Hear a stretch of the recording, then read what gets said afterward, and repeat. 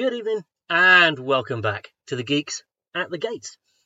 We're going to get straight back this week into our discussion of the work of the late, great Sir Terry Pratchett, a man who I contend remains amongst the wisest, wittiest and most humane writers in the English language. I will stand and fight on that hill. I really, really will. If you listened last week, we had a bit of an intro into how each of the team discovered Pratchett, because although regular listeners will know me and you'll know Hat, because we've been on a lot of episodes of this show, you may not, unless you've been around for a very long time, have remembered Tina and Simon, who have been on the show before, but about 3 or 4 years ago. So, you know. So we had a bit of an introduction into how we all found Pratchett and when. And I was kind of surprised at how late Tina and Simon found his work. Hat found his work when she was quite young, about age 10. And I found his work when I was 16 in sixth form.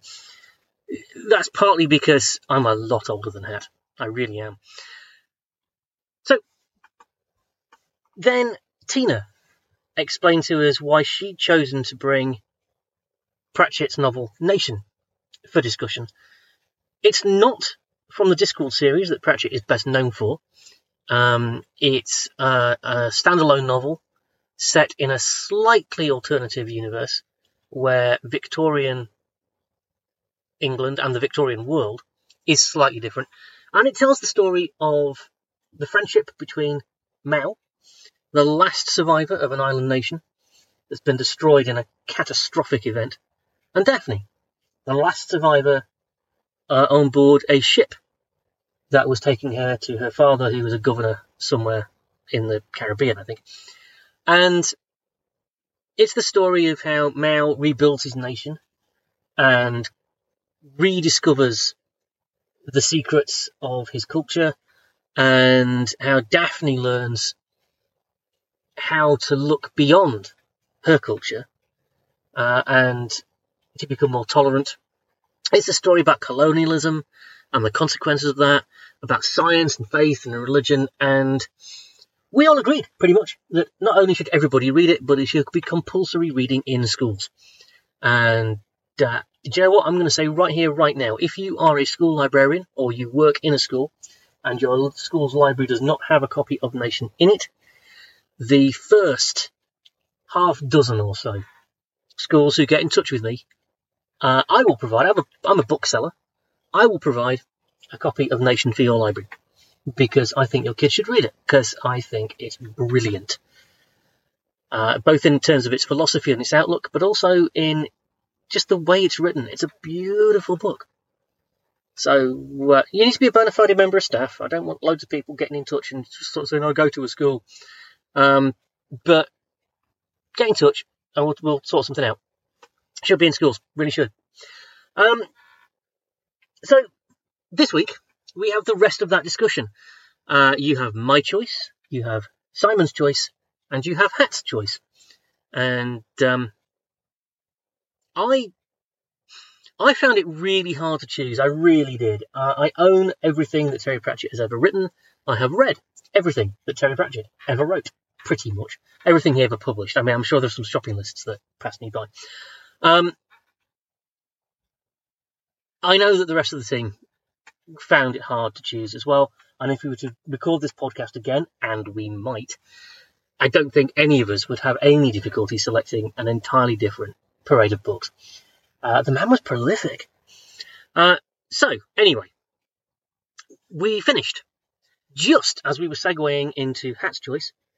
So, pull up a chair, grab the beverage of your choice, and join us as we once more dive into some really good books.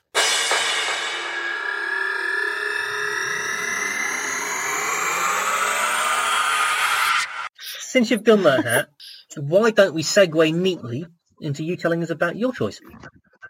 Funnily enough, Okay. I was going to say, funnily enough, it's another one that you don't have to read the others to actually read it. No, it stands absolutely and understand it. It does. There's characters from the other books in it, which is nice. They're little nods, little Easter eggs for fans, but they're not necessary for you to understand the book. And that book that I've chosen is Monstrous Regiment, and I love this book deeply. Monstrous Regiment was printed in 2003. So this is a new Pratchett, comparatively, as is Nation. But I remember buying it and being like, oh, this new Terry Pratchett out, amazing, I'll go buy it. And I went and bought it, and then I read it and I was like, oh my God, this is incredible. And I was just absolutely blown away, because for the first time in any book ever, in the history of ever, I really felt like I saw myself in about 80% of the characters. I was like, oh my God, me too. It was great. I was like, wow. And I mean, I've loved Pratchett. Pratchett is one of those writers that writes women well, because women are actually really easy to write if you recognize them as people. Absolutely. And not hard. And Terry Pratchett always does that. I feel like, from Granny Weatherwax, I've always said I would love to be her when I'm old. But I probably, she's like 1,000 years old, isn't she? She's those three witches that formatively sort of shaped my understanding of how he wrote women, really, with respect and giving them power in ways that men don't have to have power, and in various other ways. It wasn't all I thought he could do, because obviously I'd seen Susan and I'd seen other characters through time. Then Monsters Regiment came along, and it was a bunch of girls dressed as boys trying to do whatever they needed to do. And the massive spoiler for Monsters Regiment is Polly thinks she's the only one, and actually everybody in the entire regiment is a girl. That's the huge spoiler. She thinks that all of them, and also most of the army. Yes. It's just that brilliant snowball effect. And I feel like he could have stopped with one or two, and he just went, nah, let's do the whole lot. And I just love it, because it's just it constantly, you're just waiting for the next one to pop up. By a certain point, you're like, hang on, how many of these people are actually just girls in an outfit? And it's all the Discworld species as well. All of them. Yeah, all of them who have suffered the same problem of that whole thing of, don't try and do the things that boys do. Or if you do, make sure you're funny. Make sure it's a bit of a joke, because otherwise you'll be in trouble. And it's that whole thing. And I don't know, I was always there with a hammer and nails as a kid. And, I was always there trying to kick a rugby ball or do whatever. And I just feel like, in Polly and in Maledict, I definitely saw that whole that's a person I can understand. And that's rare for me in media, honestly. I find it very rare. His characters are either very quickly turned around and made feminine, or they're just passed off very quickly, or they're the joke in anything, in most media. And in Monsters Regiment, it was just doubled down and made no, these people are the heroes of this entire book, and in fact of this entire war and everything, all the way to the top. And I loved it. I also loved the incredible and searing critique on the idea of idealizing or turning royal family members into these incredible, unreal creatures that you worship. I loved that. I loved that whole thing of just searing destruction of imperialism. I really enjoyed that. Yeah. It was glorious and fabulous. And they're just the different layers. All of these characters have one thing in common, but everything else about them is very, very different. But that one thing in common just brings them together in such a way that they are galvanized to deal with the situation ahead of them. And the men in it are either seriously awful, or they're Sam Vimes from a distance, which is quite nice. Yeah.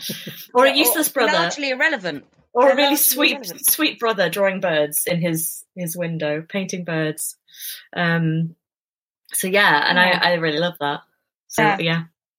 It's not so much the fact for me that he really got it, because he really got it. He did really get it. But he got all of the little things as well, the micro experiences. And I know Lynn reviewed all his novels, but I can't help wondering how much input Rihanna had into that as well. Yeah, interesting. Because they must have gone through it and said, well, actually, that might not be a general reaction, or, you know, this happens or that happens. And because the depth that he got it at, I don't recall seeing for any other male writer. It really is incredible. And I mean, just like, obviously you've got that I Like a Girl with Spirit moment, which is just such an absolute rip on everything that's ever written ever before. Yeah. I love that moment. And it's just like, yeah, we really all wanted that to happen. We really Completely, did. yeah. And the brilliance of the idea that, like, oh, young men, you're going to have to dress as girls to do this. And they're all like, actually.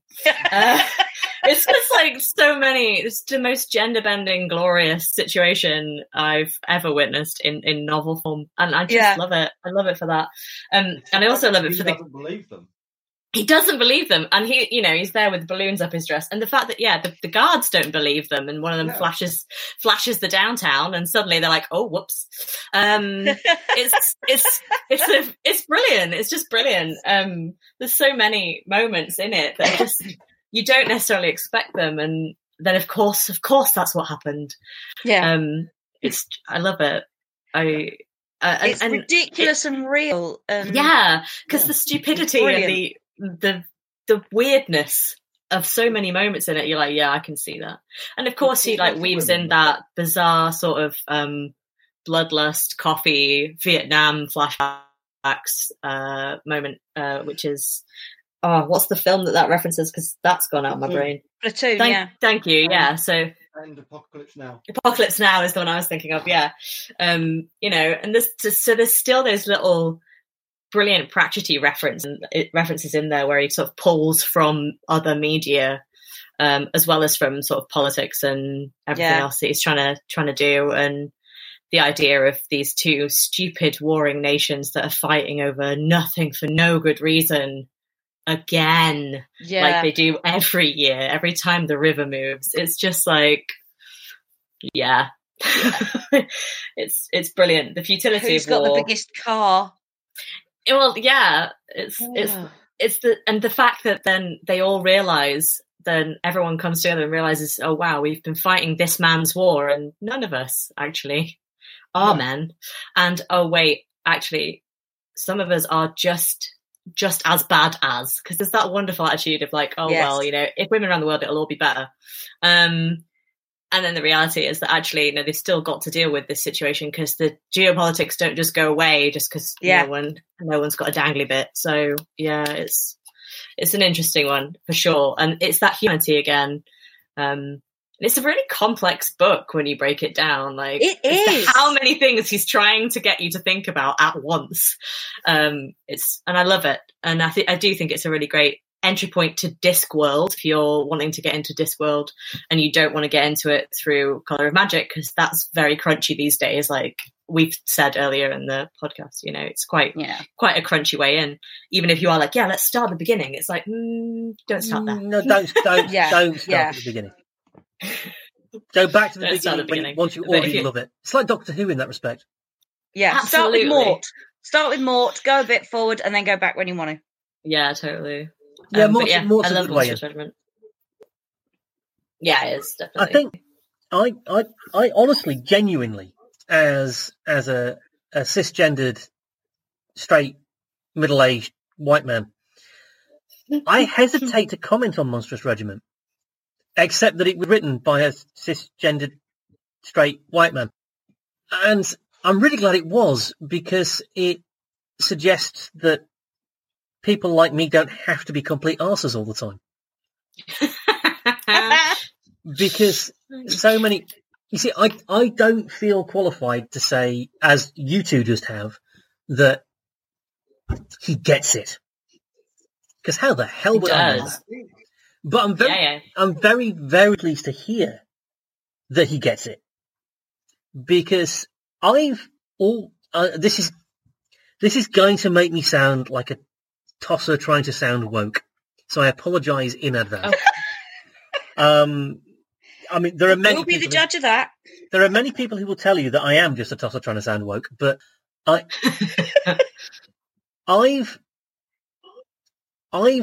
never understood the reason why things were gendered. Yeah. Neither have I. None of you have met my sister, but if you had, you would know that she's a good deal more masculine than I am. And I honestly mean that in the most respectful way possible. My sister is a primary school teacher. She is a Girl Guide leader. She is a Queen's Scout. Wow. She was in the Territorial Army for many years. She's been a member of a mountain rescue team. Her degree, God help us, is in outdoor education. She's Bear Grylls, my sister. Yeah, I was going to say. If Bear Grylls was short, Wow. if Bear Grylls short and extremely fat, he'd be my sister. Well, and female. That would help. I hope she doesn't listen to this. There's no way my sister's listening to this. And actually, to be honest, I don't think she'd disagree with me. Except Good. I think she'd prefer to be Ray Mears, which is sensible. That is true, because everybody I know that's in outdoor stuff always says Ray Mears is legit, Bear Grylls is a tosser. Fair. So, Yeah, you might want to amend your reference there, Reggie. Yeah, no, she's Ray Mears. No, I'm reminded at this point, this is irrelevant, but it's my podcast, so sod it, I'm saying it. There's a wonderful meme. No. There's a wonderful meme. It's got a picture of Bear Grylls squeezing the water out of elephant dung.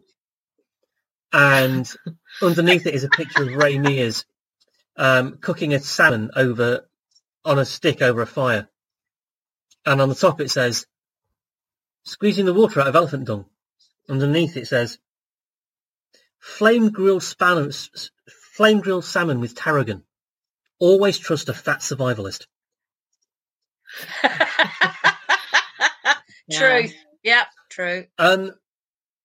My old and my sister's old scout leader always said, if you're roughing it, you're doing it wrong. And yeah, there's that. I think what I'm saying basically is that I've never understood why there were some things that were boy things and some things that were girl things. I played with dolls as a boy, unashamedly and unironically, as my sister played with dolls. Also, I shot things with arrows, only targets, never live things, as did my sister. And we were both in the Scout Association. My sister never joined the Guides until she was a grown-up. And we both did the camping, and we both did the climbing the trees, and it just, and throughout my life, most of my friends. Reggie? Yes? Reggie? Yeah? Can I stop you there? Yeah? I know what you're getting at, but you're starting to go on. Am I rambling? And the fundamental difference Tina, is... you've become Steve. Shit. Okay, Steve in disguise. I get what you're saying, but the fundamental difference is... Don't worry, I'm going to edit most of that out, don't worry. You didn't see gender, but you didn't experience it in the same way that your sister did. Absolutely fair. Completely fair point, yeah. And essentially, that for me is what Terry Pratchett got. yeah. He understood how your sister experienced it. Absolutely. And I think Just saying you probably that, do as more well. I succinctly than reckon I you was do doing. as well. Well, you get the I'm book. fairly sure you do as well, Reggie. In fact, I'm damn sure you get it as well. So, but that's why I think this book is also a little bit of a gateway into truly intersectional feminism without stating that it is. And maybe we shouldn't state that it is because it might scare people off. I think that's why it works, to be honest. But really, It also there's a lot in there that really is. Is that- highlights sorry, Sam. some aspects of toxic masculinity. Absolutely. Mm. and Through women enacting this toxic masculinity. Yeah, and It's shows not, it's masculinity has been given a gender but the traits don't necessarily stick to the genders. Yeah. I had a much better way of putting that earlier. Don't worry, it happens to the best of us. Well, you did But it no, much better than I I did, think Blighty, so I'd go with that if I were you. I think one of the really big things is you've got someone who's really obviously a toxic, a caricature of toxic masculinity and Shappy early on, haven't you? And this guy is just like determined to out them all and make their lives a misery and just be a general. And then you've got someone. He never got as high as general. You've got like, you know. Oh my god. Yeah, you've got. I'm trying to find names because we all know I'm shit at names. Oh God! Come on, brain. Blouse is Lieutenant Blouse is shit in that wonderful way that all posh lieutenants are. You know, just Bloody kind of Rupert. useless and upper class chinless. absolutely. That's it, isn't it? Just those people and the sergeant whose name escapes me. Jackram, who is toxically masculine in various ways. Yeah. And I think that's one of the most interesting things is that one's left so long for you to figure out. Yeah. And then it's like, oh, actually, you're one of the worst of them, really. In Even some at ways. the end of the book, it's still a surprise. Yeah. Yeah. Absolutely. I was It's brilliant. It's just, and I loved it. I loved that being the surprise at the end of the book. I really did. And then more going back. But yeah, no, the point that you were sort of labouring there, Reggie, is that, you know, your sister. Your sister did the same things as you, right? Okay. Just to really lay it out in very, very simple and obvious terms. She did the same things as you, but the reaction to her doing those things from other people versus other people's reaction to you doing those things will have been felt. Like you feel it when people look at you and they're like, you're in the wrong place. You shouldn't be doing that. Yeah. It's not that you can't do those things. It's that you shouldn't. And that's something that is very, very clear in Monsters Regiment. You know, that is something very, very well put in by Terry Pratchett. He knows that these people feel like everything that they are doing, whatever reason they're doing it for, is something that they've been told they shouldn't be doing. And that's a visceral internal slight. It's something that you feel inside yourself when someone's like, well, you should be doing that, you're a girl. And it's like it makes me feel very aggressively angry. Oh my god, I'm so with you. And I feel like that's something that he gets, and he puts it. He gives it a character. He gives it a single person for that rage to live within, as well. You know, and I think that's really something brilliant that he does within it. Yeah. So that's one thing that he really, really understands it, and that's something that's worth knowing going into the book. I think so. Yes, agreed. Oh, do you want to do Simon's book now? I was going to say, still there for a second. Simon, save us. Save you from what? From us? from dead air, Simon. From dead air. Okay. You're editing it. What are you talking about? All right. So, I mean, what a ridiculous question. I'm sorry, Reggie, but it is a silly question. Sorry, Tina's just moving the crisps. Pick your favourite Pratchett book. Did I say favourite? God. I'm not sure I said favourite. You did. You did? Did I? That's what I was told. Pick your favourite Pratchett book. Oh, you didn't say that to me. Rude. I mean, if I'd known what it was, pick one that you would recommend to people. Yeah. I think I'd probably still go with the same one, actually. Oh, I love it.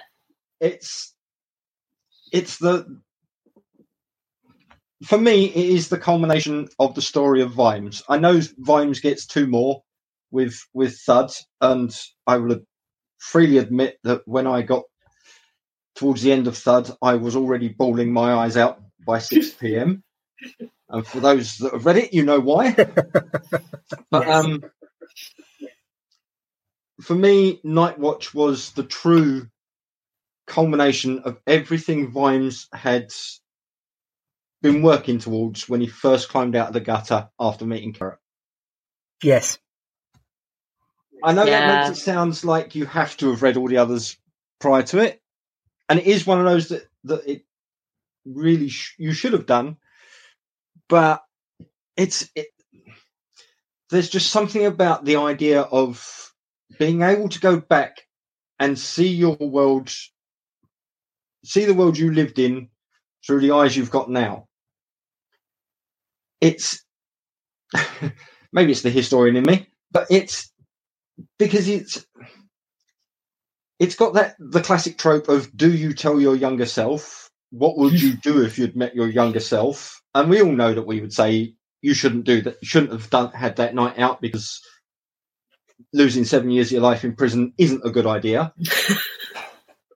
But he manages to say you can't do that because that would change you, and you need to be you to be able to go back. Yeah. And it's a very clever personal story about how you who you become, how you become who you are. Maybe Yes. I'm not explaining this properly. No, you are. I You think are. you're explaining No, beautifully. we're listening. Carry on.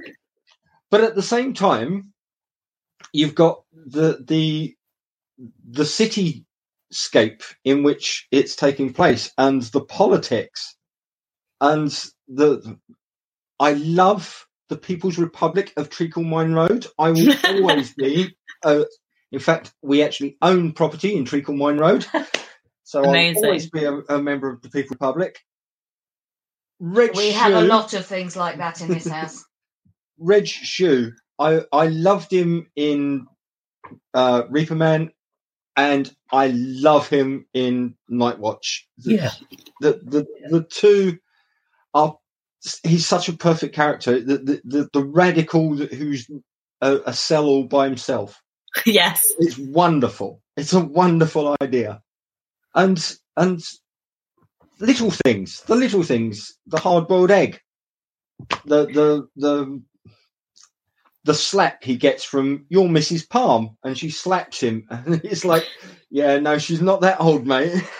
But yeah, and the idea of who's actually in control of a city, who's more important to a city, the hangers on at the top who are sucking all the money out of it, or the people who are cleaning the streets and bringing in the produce and producing the nails to put up shops, and the guys doing the thatching. Oddly topical, that one. Isn't Yeah, Isn't it? and it's He seems always relevant. That's the thing. And Vimes, for me, Vimes has always been a true everyman. It's everybody knows the Vimes theory of economics. Yes. The brute theory of economics. Yeah, he's actually a meme. So, yeah, he's quoted in QI. On QI, it's because of that, because of the fact that the creator, as I call him, could see the minutiae of life and see how the minutiae of life is more important in the overall experience of life than the big stuff. Really, it's am my boots going to last to the end of the month, or am I going to have to start looking for cardboard? It's a weird. It's a very, very. We've said it a lot. A very human way of observing humanity. Yeah. It's accepting all of the foibles and just saying we need that. That's the Brownian motion of being human. And he actually touches on it on more than one occasion. That you need other humans around you to keep you human. And this book explores what happens if you're a human out of your own understanding of events. Because obviously he'd lived through... Stranger on a strange shore. Yeah. Vimes had lived through the original uprising, and now he's seeing it from a completely different perspective.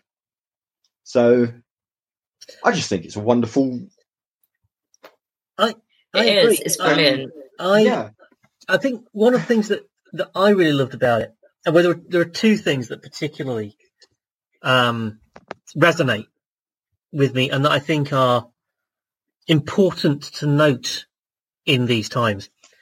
The first is when they build the barricades and the army is sent in to take the barricades down, and the soldiers can't do it because their grandmothers are sitting on top of the barricade shouting at them and essentially telling them not to be so naughty.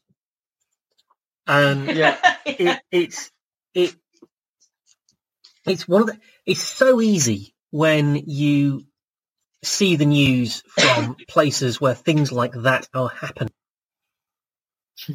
to just sort of see it as a thing that's happening on the news. And what that approach to it is that no, all of those people trying to take down the barricade, they're all somebody's kid.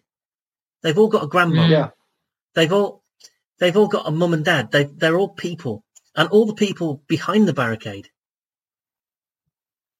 they're all somebody's mother, father, husband, grandparent, child.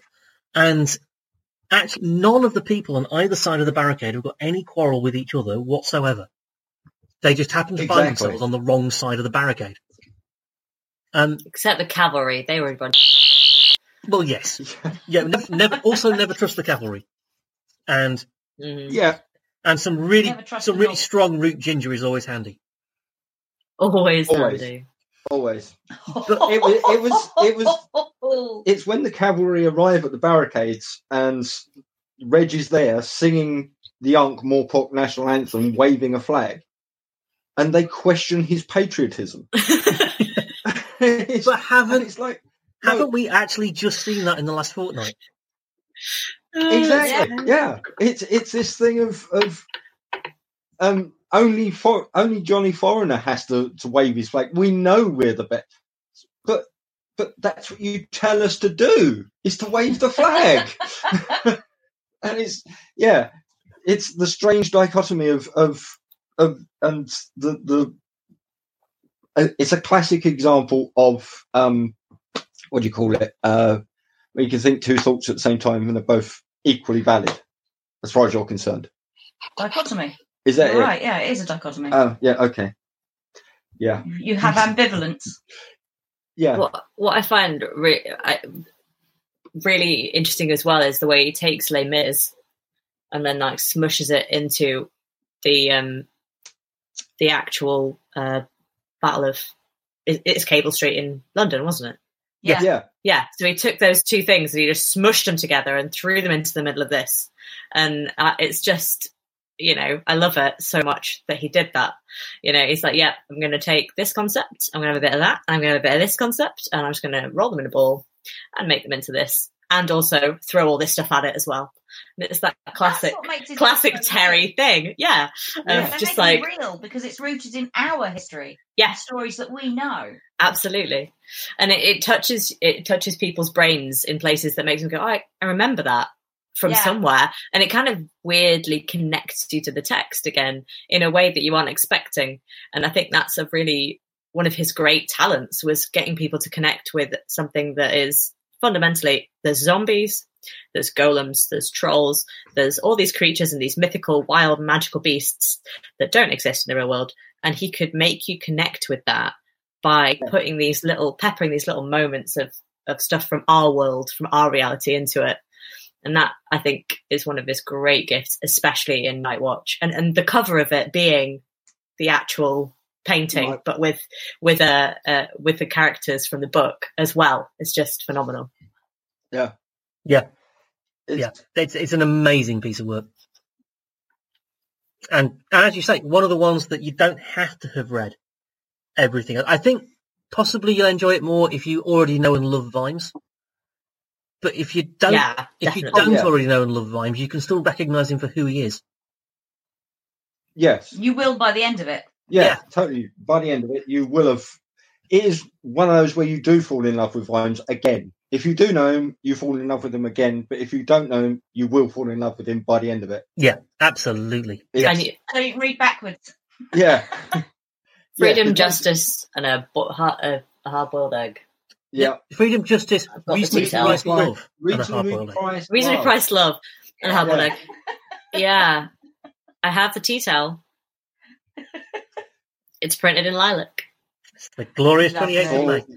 Gloria 25th. Glorious. Yeah. And actually, I really liked the use of veterinary in this as well. Oh yeah, Yeah. phenomenal. Young Because veterinary. You see him at the beginning, and he's wearing the lilac, Yes. Yeah. and nobody questions it. And we see later on that somebody who shouldn't be wearing the lilac turns up wearing the lilac because they think it's something that they ought to be doing because everybody else is doing it. And Yeah. they're slapped down pretty hard for wearing this thing they haven't earned. And we don't really find out why veterinary gets to wear it until right at the end. And he's properly swashbuckling, like the proper assassin that he is. And he's got the lilac in his teeth.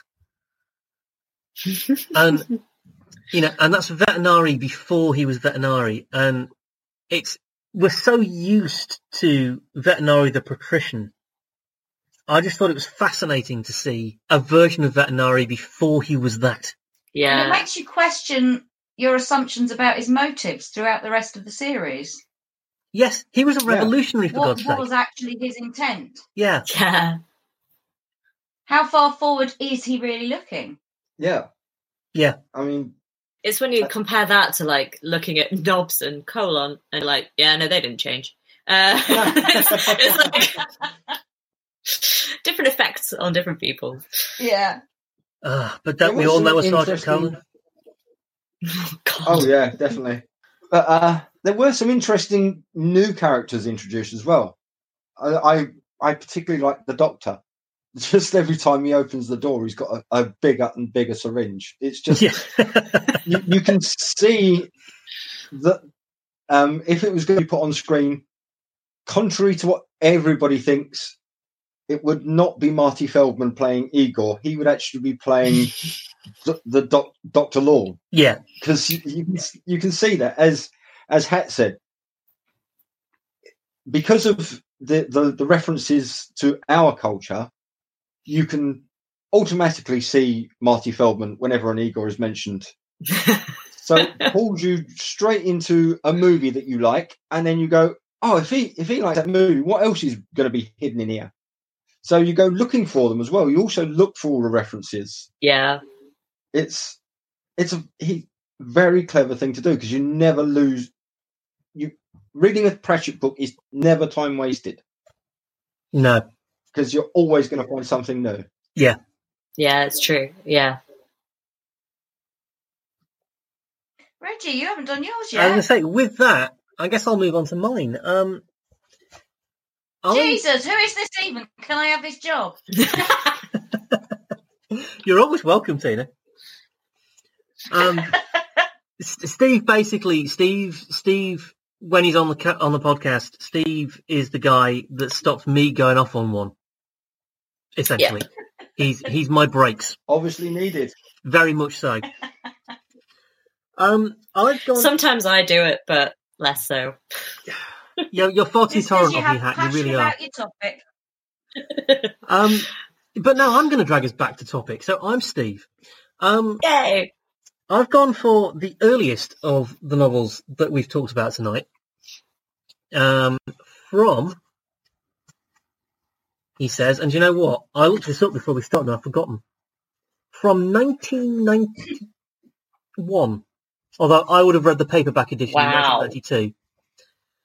I've gone for Reaper Man, which Ooh. is Oh, good choice. it's the second of the Death books. I would have gone for Mort, which is the first, and Mort is the book that got me into Pratchett. But I think Reaper Man is just a little bit more refined. If you read the Discworld series from the beginning, you know that Yeah. it wasn't the Discworld series when it started. And the ideas get refined and they sort of Yes. coalesce into what the Discworld became. And I think by the time you get to Reaper Man, I think it's pretty much there. And Death is my very, very favourite Pratchett character because he is absolutely the Death of the Middle Ages woodcut. He's a 6-foot skeleton in a big black robe with a scythe, and he will come and take your mortal soul away at the moment of your death. That's what he does. He's also the most human character on the disc. He's utterly bewildered by humans and people, because that's not the same thing, because obviously dwarves and trolls and things are people too. Yeah. He intellectually understands it, but he doesn't feel it. And Mort is a book about how Death takes an apprentice and tries to understand what it is to be human. Reaper Man is about what happens when he hasn't got any choice. Yeah. And it's, for those that haven't read it, first of all, go and read it, but also, what happens with Reaper Man is the powers that be, the auditors, the creatures in charge of reality, decide that Death has developed a personality and that can't be allowed to stand. So they force him to retire and become mortal. And so he goes to the disc and adopts the identity of Bill Dorr. Because that's how imaginative he is. He's literally, when he knocks on the door of the first only because farm the he name finds Sky with a Help sounded Wanted sign, weird. and the nice old lady who owns the farm asks him his name, and he can't think of one, and says, "Well, you must be like a Dave or a Bill or any Bill." And she asks him his last name, and he looks up and says, "Sky?" He said, "No one's called Sky." And so he looks and sees the next thing. Oh, well, I knew a bloke called Dawes once. So, all right, Bill Dorr, that's fine. And he tries to become just an everyman, just a regular guy, while he lives out the rest of his mortal life. And people see him as a person as well. They see him. They don't see him as a skeleton. That's so wonderful. And it's the first night when he goes to the pub, and they teach him to play a game where you knock balls into across a table into little nets with a stick. It's called Pond. And he starts out by being really, really good at it because he can't help but be really good at it. And then he realises that people don't like it when he's really good at it. So he becomes very perfectly not good at it. And he realises that people love it when he does that. So he keeps doing it. And then they try and teach him darts. And again, he knows he could hit the bullseye every time, but he understands that people won't. So he throws his darts with such precision that they ricochet around the room and land in people's pint glasses. And I mean, it's such a wonderful comedy scene, but it's also, isn't that what people do when they're trying to fit in? Yeah. They try and do the things that make everybody else laugh. Mm. Yeah. And it's just this wonderful human moment. And then there's the whole thing that because Death isn't doing the whole reaping the dead anymore, that has terrible repercussions on the disc because there's the life of the people that die can't go anywhere. So just everything is becoming alive. And that's a huge problem. And that's such a nice, gentle way of saying, yeah, do you know what? Death's really important. Things have to end. Yeah. So that other things can start. Mm. And if things don't end, then that's actually really bad. And you have the wonderful character of Wendell Pools, the 130-year-old wizard. Oh. Who is supposed to die. But Death's not there anymore, so he doesn't die. And so he comes back, but he's dead, so he comes back as a zombie, and he's really cross, because it turns out there is an afterlife, and it's the same life he had before. And he's just really cross about it, because for most of his life he's been an old man, and that doesn't seem fair. And then you get the Dawn of the Dead sequence, which is where, except for it's the zombies are trying to save the town from the mall rather than the other way around. The other way It's around, just, And the idea that again, it's just a Terry Pratchett touchstones again, just getting it. It's just. It also has, for me, one of the greatest things in any of his books, with the call of the vampire. Cooey, Mr. Poons. Oh, no, you see, I also think it has one of the greatest lines in the whole of the disc, which is ultimately why I picked this one. But it wasn't that, although I do agree that is a good one. But my favourite line, because it just sums up so much, is you've got the new Death, who is going to be the replacement for Death, who wears a crown. The one with the crown. And will therefore be a problem. Death never wore a crown. And towards the end of the novel, we know that Death is going to have to fight New Death. And he's going to have to win, because otherwise New Death will become Death, and that will be bad. And he's supposed and you also to get that beautiful contrast between a hand reaping and a combine harvester as well. There's that industrial versus traditional commentary running alongside all of that as well. Yeah. What happens if you mechanize this? Because that won't be good. And so you've got that. The stakes are that high. But Bill Dorr is kind of mortal. And so he's supposed to be resting up for this big fight, but he's been getting in the old lady's harvest because he's quite good with the scythe, apparently. And it's going to rain. And if the harvest that he's cut gets wet before it's gathered in, that'll destroy it. And when he's told this, he's supposed to be resting up and being really, preparing for this great battle. And then he realizes what's going to happen. And he's like, what? My harvest? Well, bugger that. And he drops everything and goes to get in the harvest. And the punchline basically is, what can the harvest expect if not the care of the Reaper Man? Yeah. And it's like, do you know what? You have a right to expect that people will care. Yes. It's important that they do, and it's important that you do. And it doesn't matter how important the thing you think you've got to do is. You've still got to care about everything else. And I think I probably said earlier, it was a long time ago now, but I think I probably said earlier, I came for the funny and I stayed for the politics. Yeah, definitely. And I think that, for me, is one of the grounding things in that I took from Pratchett and made part of, didn't make it, this is going to sound pretentious now, but I'm so far in, I might as well. You took it to heart, darling. Do you know what? I am the person that I am, philosophically. I think things I do in the way I think them, in very large part because of these books. Oh, I completely understand that. And I same. agree. And I think Reaper Man is where I date that to.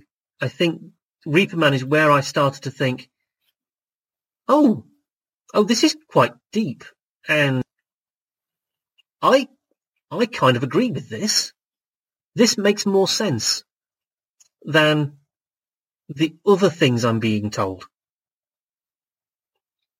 Yeah. And it really, for me, it really is quite profound that this series of novels, it's not just this one. There's something in all of them. I mean, all of the books we've talked about tonight, Monstrous Regiment, Nation, Reaper Man, Night Watch, they've all got in them this same fury at injustice and prejudice. The quiet fury of a just man. Yeah. And it is. I remember when Terry Pratchett died, Neil Gaiman told a story, which I won't retell because you can probably find it if you Google it, about a time when they were supposed to be going for an interview at a radio station and they messed it up and they were really late. And Terry was furious with himself. And Neil Gaiman was just sort of kind of trying to calm him down and sort of say, yeah, it's not that important. And Terry Pratchett's response was, don't underestimate this anger. This is the anger that wrote the book. And underneath, it's easy to look at Terry Pratchett and think of him as a comedian, and he just isn't. He was I think reading things like Jingo and reading things like The Truth and reading things like, some of the mid to later ones, you can really see that there's that sort of simmering rage at this, just the constant stupidity of the world. Yeah. Biting satire. Absolutely. And it really comes through. Raising Steam is another one where it pushes through, and a lot of the Vimes stuff, it really does. The Fifth Elephant, there's just so much of these, just this why are you like this? That's almost the way. Why are you like this at the world, but through the books? So it's definitely there. No, I think there's a lot of Pratchett in Vimes. Oh yeah, I think there is. I really think there is. And Vimes is in just constant anger at everything. I think is very much Pratchett. But he also, he's a guy that he may be veterinary terrier who gets there in the end, but he also sees straight to the heart of problems. Like, as you said, in Jingo, it's a war. No, it's not. It's a crime. It's just a murder on a bigger scale. I'm going to find out who's going to do it, and I'm going to stop them. And that's the heart of the problem. You don't faff about with all the regiments and things. You just find the problem and stop it. Vimes is that constant rage against the fact that he can't until he can. And then he finds something else to rage about. Then it's the troll problem, or the dwarf problem, or the golem problem, or the other troll problem. Yeah, or the trolls and dwarf problem. And then there's the Muntab question.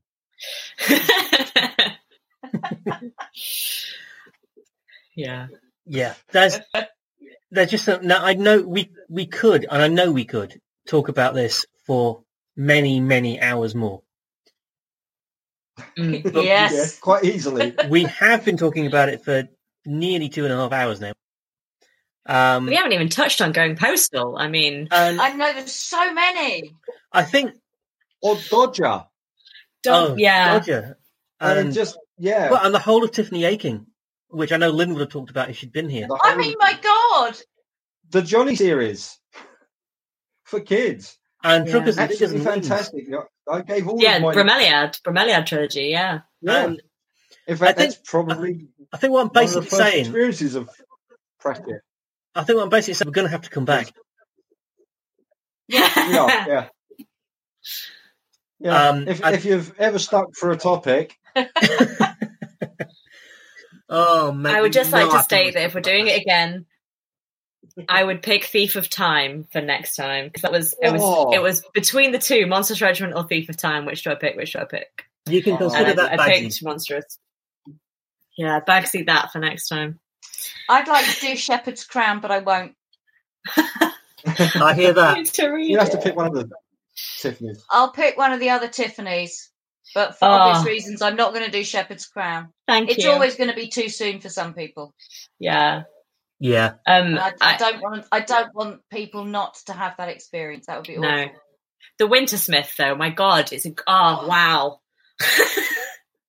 In that case, is there any chance of tossing in about the music that has been inspired by the books? Because the Wintersmith album is absolutely beautiful. It's stunning. Absolutely gorgeous. I haven't heard that. I'm gonna I have to not find either, and I will go away and listen to that. it. Steely Dan? It's Steely Oh, Dan. is it? Yeah. So if It's not- beautiful, absolutely beautiful. if it's not your kind of music, It will be. folk rock, No, but it is. My- It's my dad listens to Steely Dan. there. You go. It's spot on for Pratchett. Yeah, they got the book right. They got the book absolutely right Wow. in in an music form. album. How do you do Yeah. that? Highly recommend it. Weird magics. Yeah. Again, There Right, you I'm go. going to get thinking of my next book then. that just sort of goes to show how Pratchett inspires so many people to do so many different things. Mm. Yeah. How he's the industry around it. I mean, as I've already said, we own property in Ankh-Morpork. I have I have a passport too. He's a graduate of the Assassin's Guild. Amazing. Yeah, I graduated from Scorpion House, and I've also got a master's in creative uncertainty from the Unseen University. Phenomenal. He's very easy to shop for. Okay, I think I'm going to get us to wrap it up there, but I think also Yeah. we must come back to this because Yes. Definitely. Yeah. I think in the nearly 2.5 hours we've been talking, I think the thing we've demonstrated the most is just how big Pratchett's worlds, because there's more than one of them. I don't call him. Mm. I don't call him the creator lightly, Yeah. No, I think that's fair. because I he is. do. Yeah, he is. He's created more than just a series of fantastical worlds. He's created a way of thought. He's actually created a philosophy, I think, and a lot of Pratchetteers, Discworlders have caught it. The humanity of his writing has Absolutely. come through in everything he wrote, and it touches people, and it's that has brought the community together around it. That's why it's been so influential on other people with the plays and the potteries and the trinkets and movies. Yeah. And it's why there's a Treacle So- Mine Road in Wincanton. Yeah. Yeah. Yeah. Yeah. There is also a tabletop RPG similar to D&D, but a Discworld based one. It does exist. That is a thing you wow. can. Yeah, that's a thing you can play. You can go and be in the world I have to In a- find that. in a D&D-ish way. Yeah, in a TTRPG way, which is great. It's something that I definitely need to find as well. Yeah, I've got to find never that. going to see Simon again now. I have to admit, my favourite board game of all time is the Discworld board game. Ankh-Morpork Discworld board game. We've also got Thud, which is Wow. I did when I was at uni doing art. I thought about making my own Thud set, but I never got around to it, and I might have to revisit that. It's a good idea. Everybody should have a Thud set. causes Yeah. many arguments. Yes, That's the but point. we all need to be able to think like they're in a troll or in a dwarf. Definitely. Reggie, we're never going to stop. Yeah. You're gonna have to just shut us off. I think for that reason, I will draw this to a close. Thank you all so much for coming. I really do appreciate it, Tina and Simon. It's nice to have you back on the podcast. It's been 4 years? God, it's not. It might be. It has you know. not. I think it might be. Do you know what it is? Do you know what I said to Liz earlier? I'm doing this podcast tonight, it's Terry Pratchett podcast, because last time, 4 years ago, when Reggie did a Terry Pratchett podcast, he didn't ask me to be on it, and I was mildly upset. So Shame on you. Absolutely. Shame. I hadn't Yeah. understood Hat's depth of Pratchettness at the time. it's true. We didn't know each other We had that only well just at the met. time. No, It's fair true. enough. Well, we'd known each other for about a year, but yeah. Which is why I wouldn't have contemplated doing tonight without Hat, Yeah. because you would never have spoken to me again, probably. Possibly, no, I would. No, that would have No, I been would. fair enough as well, right, Yeah. too. Actually, no, you would have spoken to me loudly and at length about why I hadn't invited you on the podcast. Oh, it's true. It's true. And I would have deserved it. Also true. Okay, so thank you for your time this evening. I've really enjoyed the chat. For having me. I wish we Yeah, it's had been more brilliant. time to talk more, and we will make that time at some point in the future.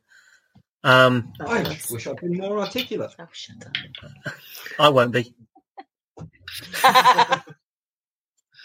So until then, thank you very, very much Good indeed. night. And we will say goodbye. Goodbye. Yeah. Speak to you again. Bye. Bye.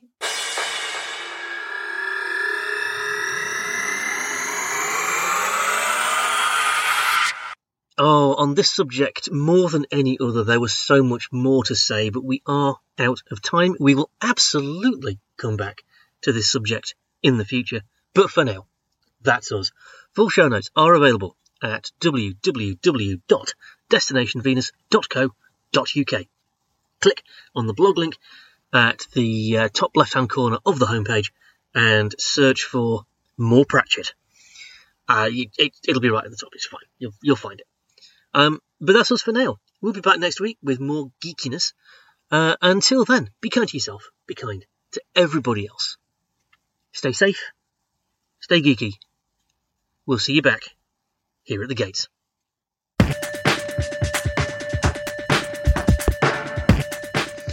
Thank you for listening to the Geeks at the Gate podcast.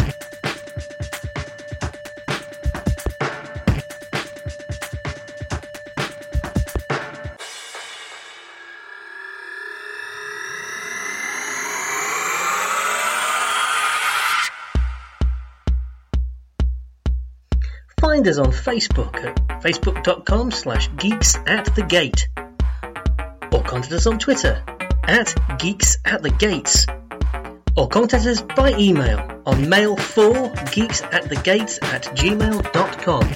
That is the number 4, not the word.